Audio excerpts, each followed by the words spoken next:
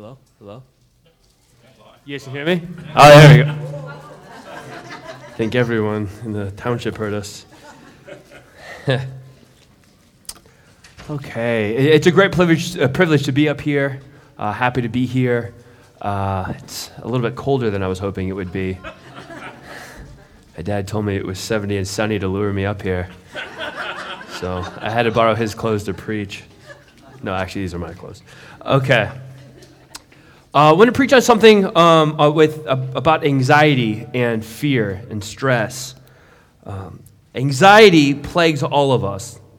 Whether it's anxiety over making enough money to pay the bills, who will get elected president this Tuesday, or trying to make the perfect marriage. We suffer from anxiety, fear, insert another word from a thesaurus. And sometimes we even wish our anxieties were more serious, but if we're honest with ourselves, the anxieties are actually quite frightened about pretty minor things. Too often, we lay awake at night fretting over a conversation with a boss, classmate, friend, or just someone that we want to like us, wondering, what's wrong? What did I say? Why don't they like me? I know that the things I am anxious over are really quite insignificant. Things like car repairs. Will the Bills win today? Actually, I kind of stopped caring because I don't care about anybody else in sports, but will I get good grades? And sometimes they're more serious. 2 days ago, Emery was rushed to a hospital, wondering what's going to happen. I didn't know I was going into work. My mom called me and just feel very helpless. We are anxious people, health, family, friends, career, success. We worry about it all. And so it was for the people that Peter was writing to in 1 Peter. If you have your Bibles, open to 1 Peter chapter 5.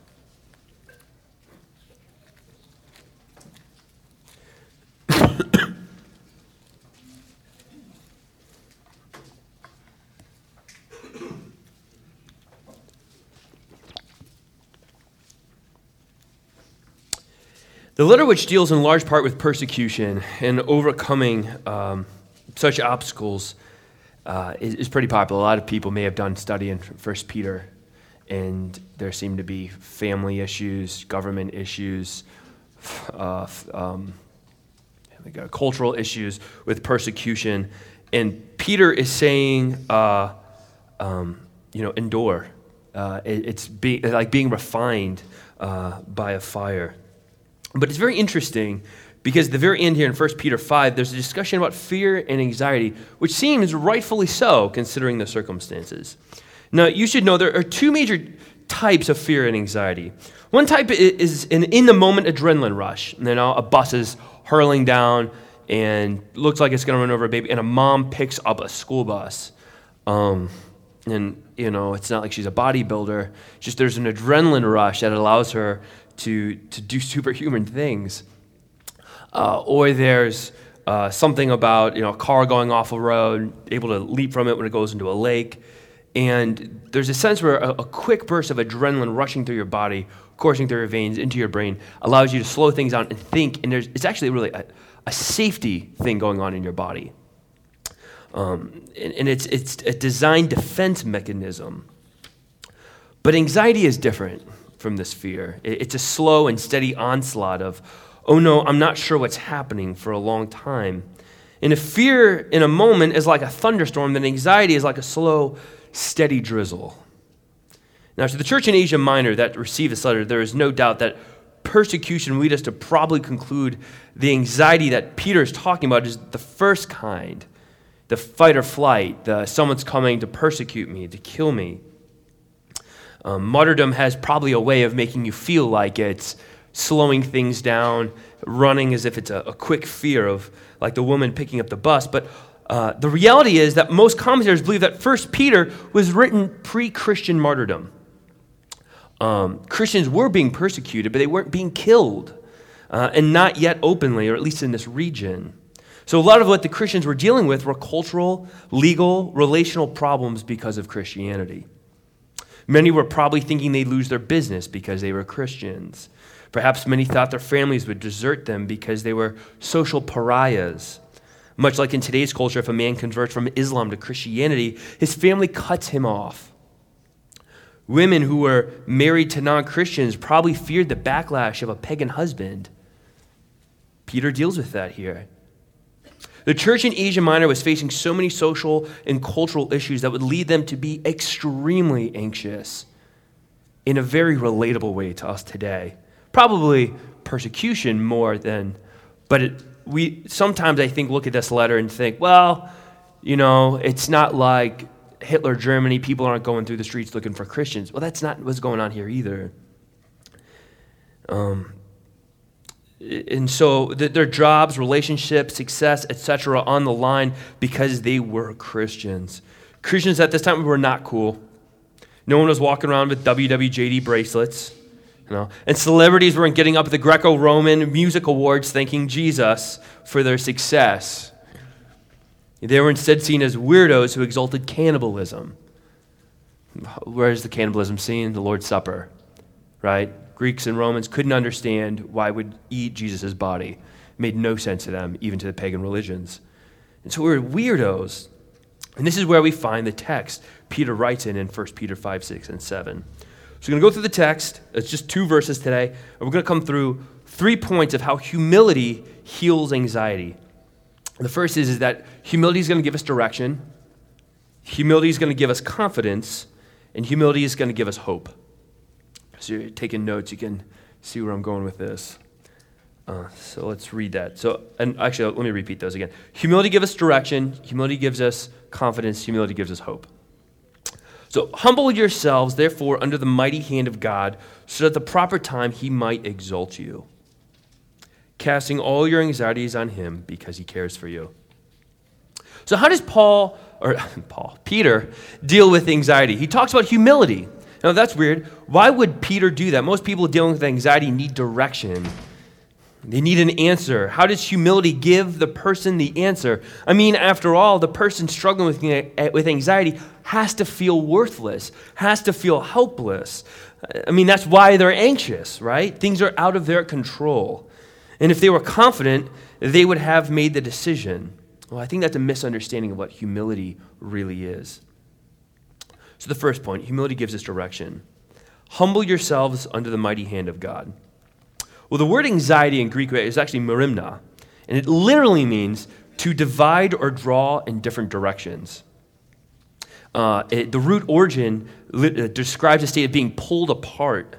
Thus, when circumstances are difficult, it is easy to let oneself be dominated by anxiety or worry. Have you seen someone fret over worry and anxiety so much they don't know what to do? They're literally from the insides being eaten out because they don't know where to go. They're helpless. And when we are worried, we feel like we're at a continual fork in the road. It's kind of like what that means, anxiety. We feel powerless. We play movies of what if in our imaginations almost continually. Reel after reel of what would happen if I did this, what would happen if I did that. Also, when we're most anxious, we usually have one of 2 reactions. We either feel the need to talk to everyone about our business, or we contain it so much that it's debilitating and paralyzing. Let's look at the first. The first, when needing to talk to everybody about our anxiety, is an external source of direction. So there's an external source and there's an internal source for direction. I'm under the mindset that when we talk so much about our anxiety to other people, what we're actually looking for is someone to give us objective direction about what to do. We want someone to speak into our lives and give us a course of action to pursue. When we go to counselors, when we go to therapists, we're actually giving them power to, in a way, disciple us. That's why if you're thinking about going to counseling for any reason, it better be a good biblical counselor, because you're giving them the power to give you the direction of how to make sense of the worldview you have. Okay? And so at the root of it, non-biblical counselors are going to tell you things that are not from God. And I'm not talking about like chemical deficiencies.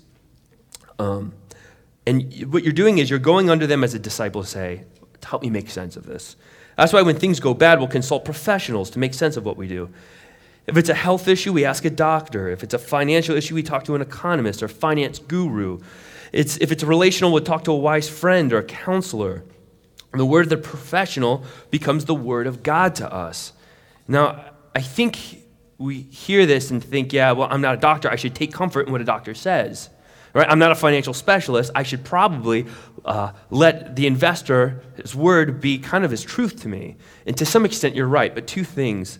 One, no doctor or specialist can give you 100% certainty of what the outcome is.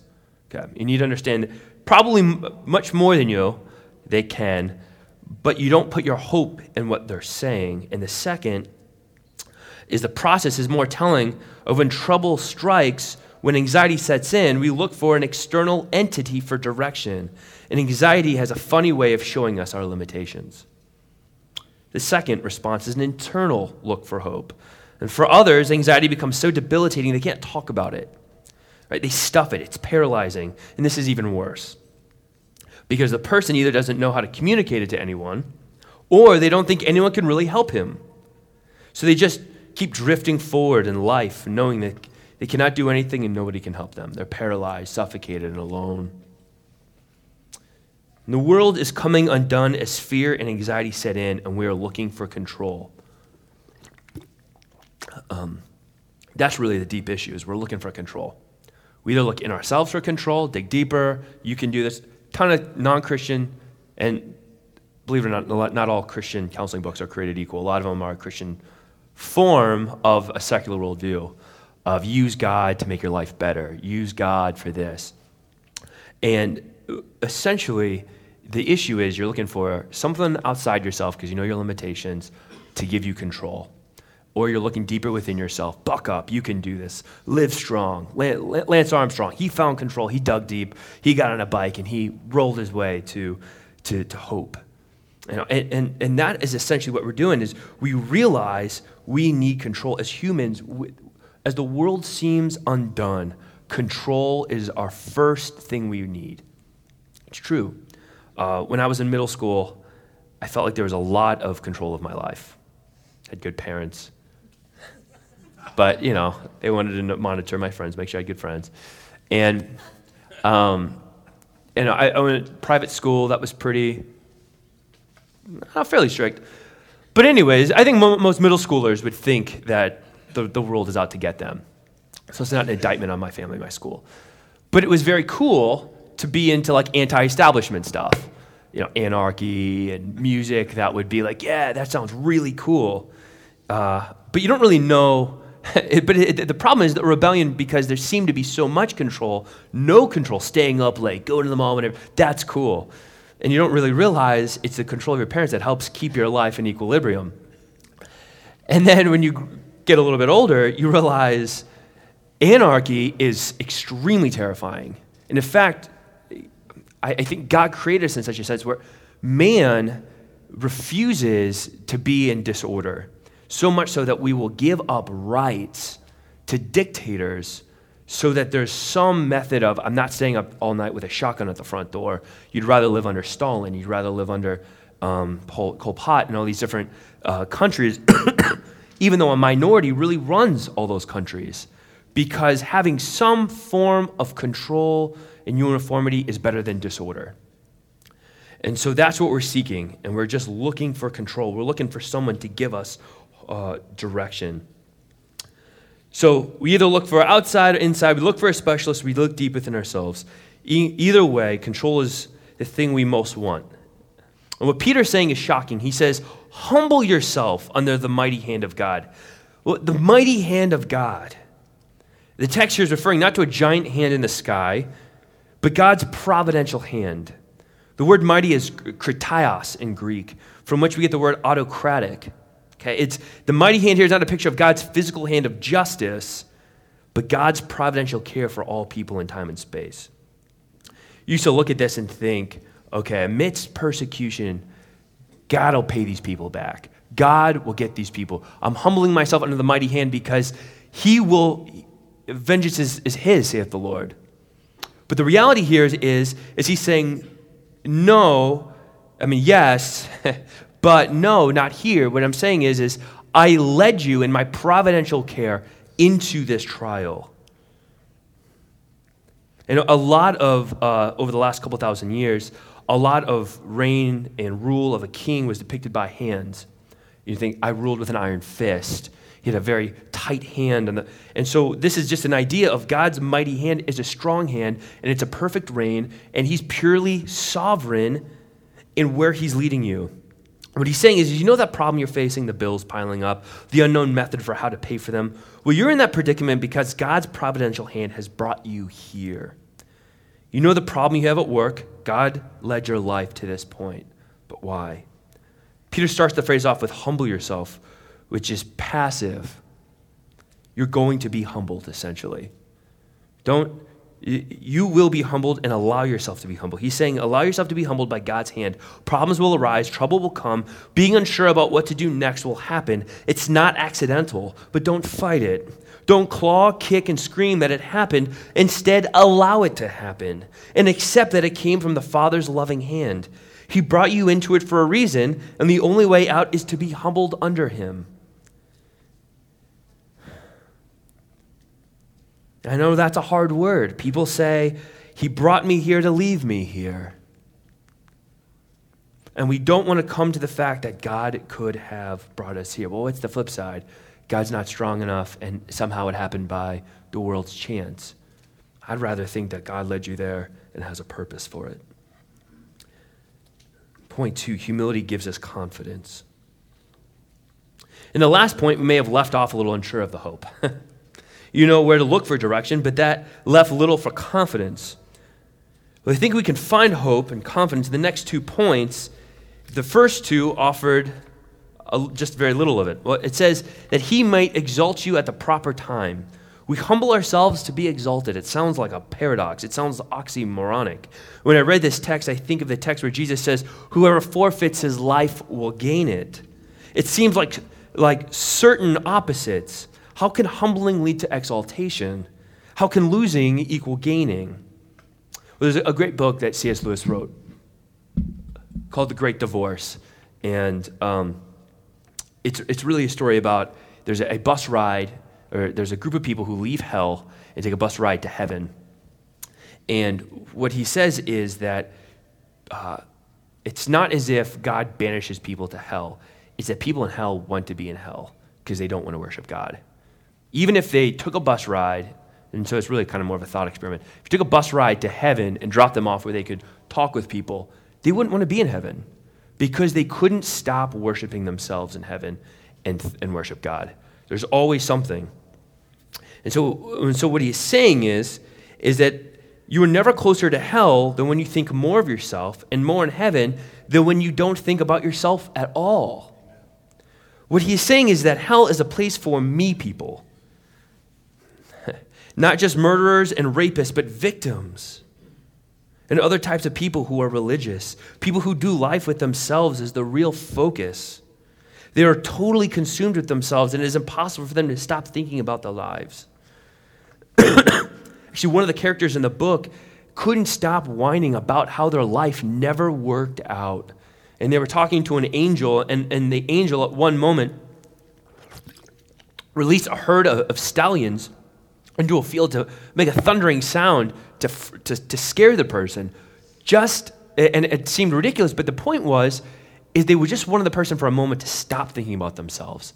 And so there might be a chance of hope for them to focus on Christ. Heaven, on the other hand, is a place where you never consider yourself. The only person you think about is Christ and your brothers and sisters in heaven.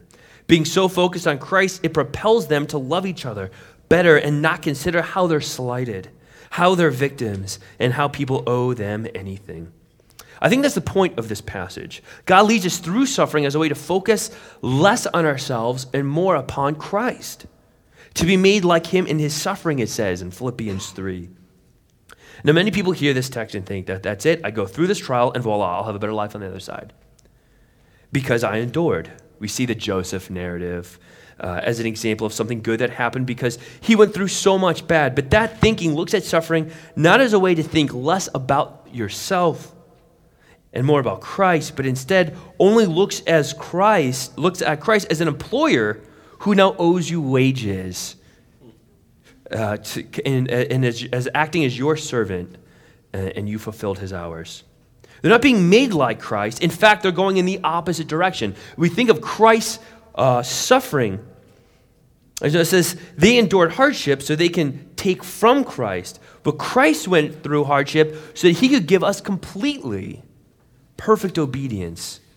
And we go through hardships to get. That's why we don't make sense of this. That's why we had such a hard time in the first section when we said Christ's mighty hand leads us into a problem. Well, not Christ, not us. He wouldn't do that. Why not? Because we're thinking about what we're going to get out of it in a carnal, sinful way. Not how can I be made like Christ, taking from me the idols that I'm holding on to so that I'm a more ready worshiper of Christ. Peter gives us confidence, not in the life that we may get here. We may never turn out like Joseph. That's a hard word, but it's a true word. And people who say that are liars and don't read their Bible. We may never turn out like Daniel. And people who say, you lost a job, God's got a better one for you, are lying to you. I'm sorry, it may not happen. People who say, I'm sorry you lost this, you get something better.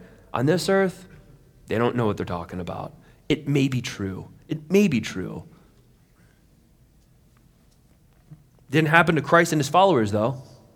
And people who write your best life now and talk about getting things here in health, wealth, and prosperity are totally from hell. Being made a son of God is the greatest exaltation, and that's the payoff, is that you're being made a better son and daughter of Christ.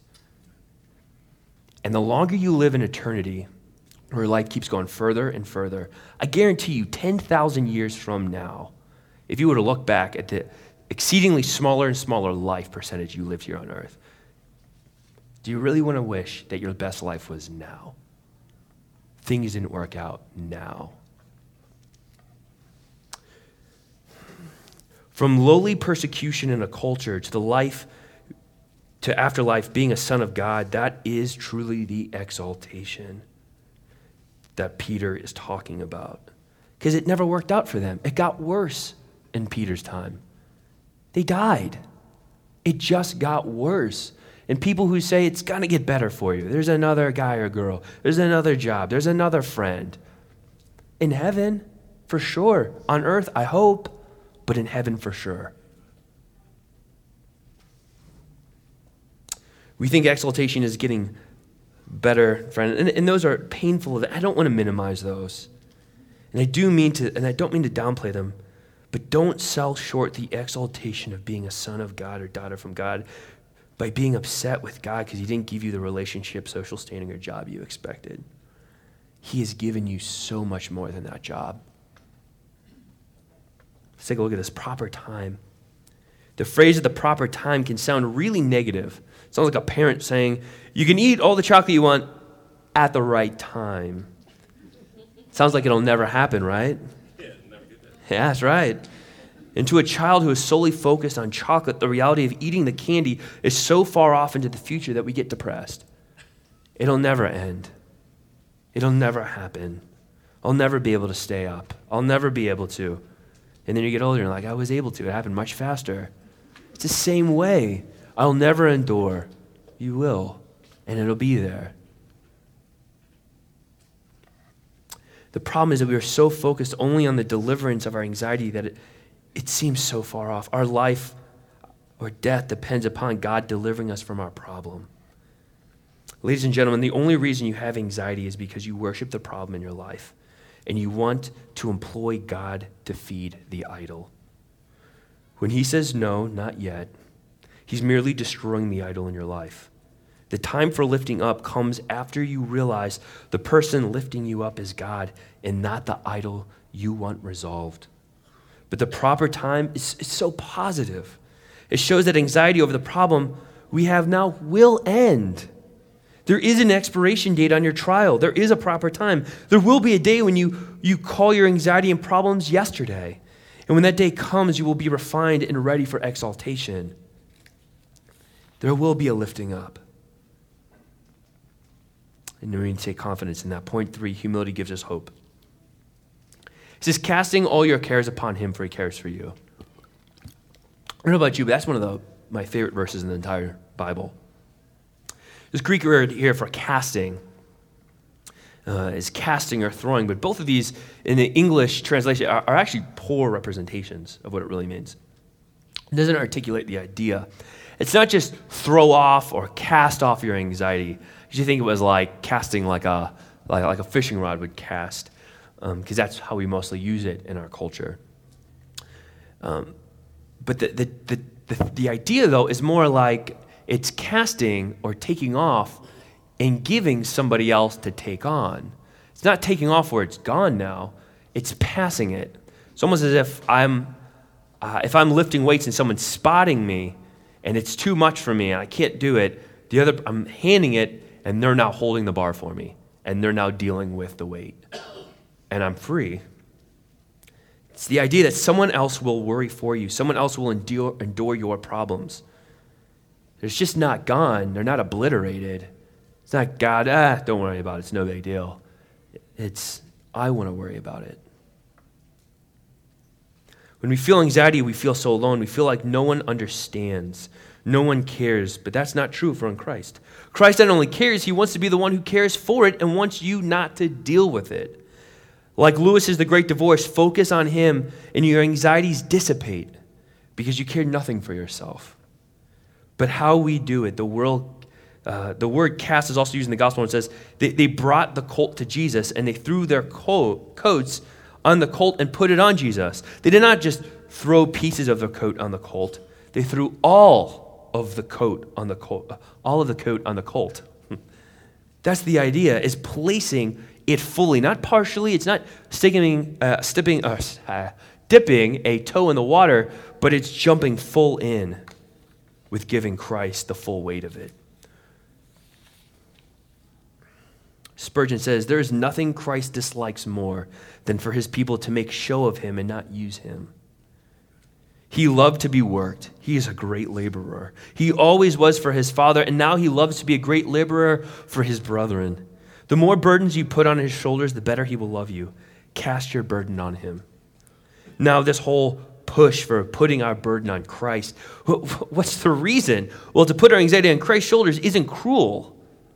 It doesn't make us lesser of people. It doesn't make us less self-sufficient. Well, in a way it does, but it's the gospel. To not put your worry and anxiety on him is to maintain that you can save yourself. Whatever idol that is in trouble of being lost and you're fearing its demise, you think you can save.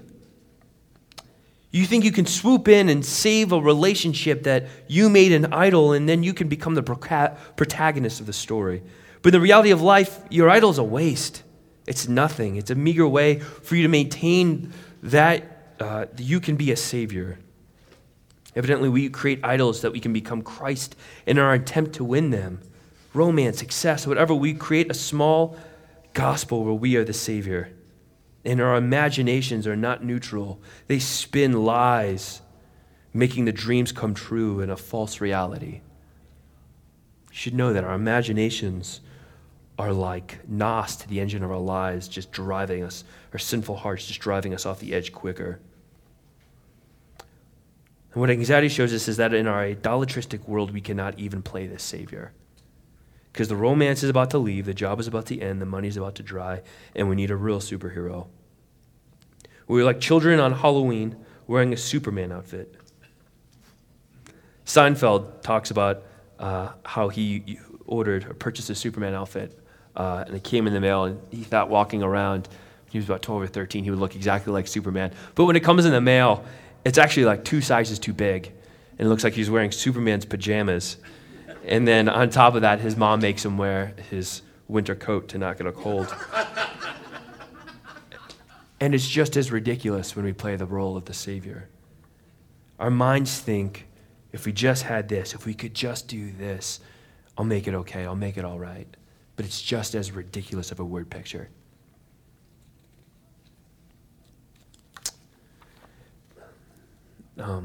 Playing the part of a Savior doesn't make us one. And when problems arise that makes us anxious, it should be a gospel symbol, like a bat signal in the sky of our souls, that stand as a sign of SOS, our trouble. We are in trouble and we need a Savior. Spurgeon wrote again, I heard a man who was walking along a high road with a pack on his back. He was growing weary and was therefore glad when a gentleman came along in a carriage and asked him to take a seat with him. The gentleman noticed that he kept his pack strapped to his shoulders, and so he said, "Why do you not put your pack down?" "Oh, why, sir," said the traveler, "I did not venture to impose. It was very kind of you to take me up. I could not expect you to carry my pack as well." "Why," said the friend, "do you not see that whether your pack is on your back or off your back, I have to carry it? My hearer, it is so with your trouble. Whether you worry or do not worry, it is the Lord who must care for it." We all need Christ's community. You need to cast your cares upon him because you need to realize that you need a Savior. You are anxious, you are fearful because you are playing the Savior in your problem. And to play that part puts the cross in question. If you could save yourself from your current problem, why did he die? Now, I'm not suggesting your money, relational, job problem are cured because of the cross. That would be going back on the first part, I'm saying just because you're trusting Christ doesn't mean on this earth you get something better. Becoming a Christian may not get you a job interview. But to take the cross makes you stop believing that getting the job will make the anxiety go away. Philippians 2 talks about how he was humbled so that we might be lifted up. We are asked to be humbled under the mighty hand of God so that we might be lifted up. Christ was humbled. How? Well, he went from being waited on hand and foot in heaven to being born in a stable and placed in a trough for barn animals. That's pretty humiliating. When his family rejects him, his friends reject him. Yet he allowed himself to be humbled under the providential hand of his Father. He followed the providential hand of the Father to the cross, and it culminated in his humiliating death on a cross, where they hung a sign that mocked him as King of the Jews. But through his death, God's providential hand was never more precise, saving all of humanity when Satan thought he had won. And Christ was never more lifted up that in the future, it says, every knee will bow and tongue confess that Jesus Christ is Lord. What's the most shocking is not that we should want to cast our burdens on Christ, but that he actually wants to receive our burdens. I mean, how much can he take? And yet he wants more and more. Christ not only wanted your sin and shame and dealings at the cross, but every day afterwards. When he showed Thomas the nail-pierced hands as a sign of what he had done, he wasn't showing him just the finish line of what Christ would bear for us. No, on the cross, he endured your shame and now wants to endure your worries. He wants to be the one fearing and worrying for you. What's more is that it offers us eternal hope. The God whose providential hand rules the world is carrying your burden of the unknown. At least your burden is finally in the hands of someone that can do something about it. 2 Corinthians 5 says, he was made sin so that we might be called, he was made sin who knew no sin so that we might be called the righteousness of Christ. He already bore the guilt and shame, but which we are all anxious over in pride and unbelief, and yet says, son, daughter, give it to me. Though the nails are there on this hand as a reminder of what this thing costs, he says, remind me again. I want to love you. Humility is the answer for anxiety. It's the medicine. And it's a sign, it should be a sign of idols in our lives. And we get so far ahead, our head so far over our feet that we start asking the questions of how is God going to make this work? How is God going to do this? Rather than taking a step back and saying, am I looking at this as this being an idol and I'm making God work for me? And when we take a step back and we look at the cross and we think, Christ died for us, but continually wants to bear the burden, it gives us a new perspective on the fear and anxiety, the relationships, the jobs, the health problems. I'll tell you, Christ is the only one who's been on both sides of this world, right? And he says, I'm telling you, I've been there, and it didn't work out very well, but my purpose was served, but I'm telling you, to be with me is what it's all about. That's the great hope. The great hope is that we don't just get a great vacation to heaven, but our needs are met relationally with Christ. Our health is met in heaven by a Savior who endured the worst health so that we could be with him. Focus on him and your problems dissipate. Allow the gospel to set in and you find confidence and peace. Let's pray. Dear Heavenly Father, Lord, I thank you for your grace. I thank you for, just thank you for the gospel, Lord. We tore your clothes, gambled over your tunic or cloak, and fed you hyssop, and man, we just mocked you. And though none of us were alive then doing that, our lives say the same thing every day. When we say we can be our Savior, we look at you at the cross and say, I don't need you. Who are you? You're not king of my life. When we try to take control of our idols, we say that your death wasn't worth it. You said it was a nice example of a good teaching, but not Savior, not hope. Lord, allow this to set into our lives to make a difference. That we come to the cross, allow our burdens to roll off our back. Like Pilgrim's Progress, we kneel down and we understand that you bear them better than us. And we don't have to. We are free. And your yoke is light. I pray, Lord, allow us to have a good week and a good rest of the day, Lord. In Jesus' name, amen.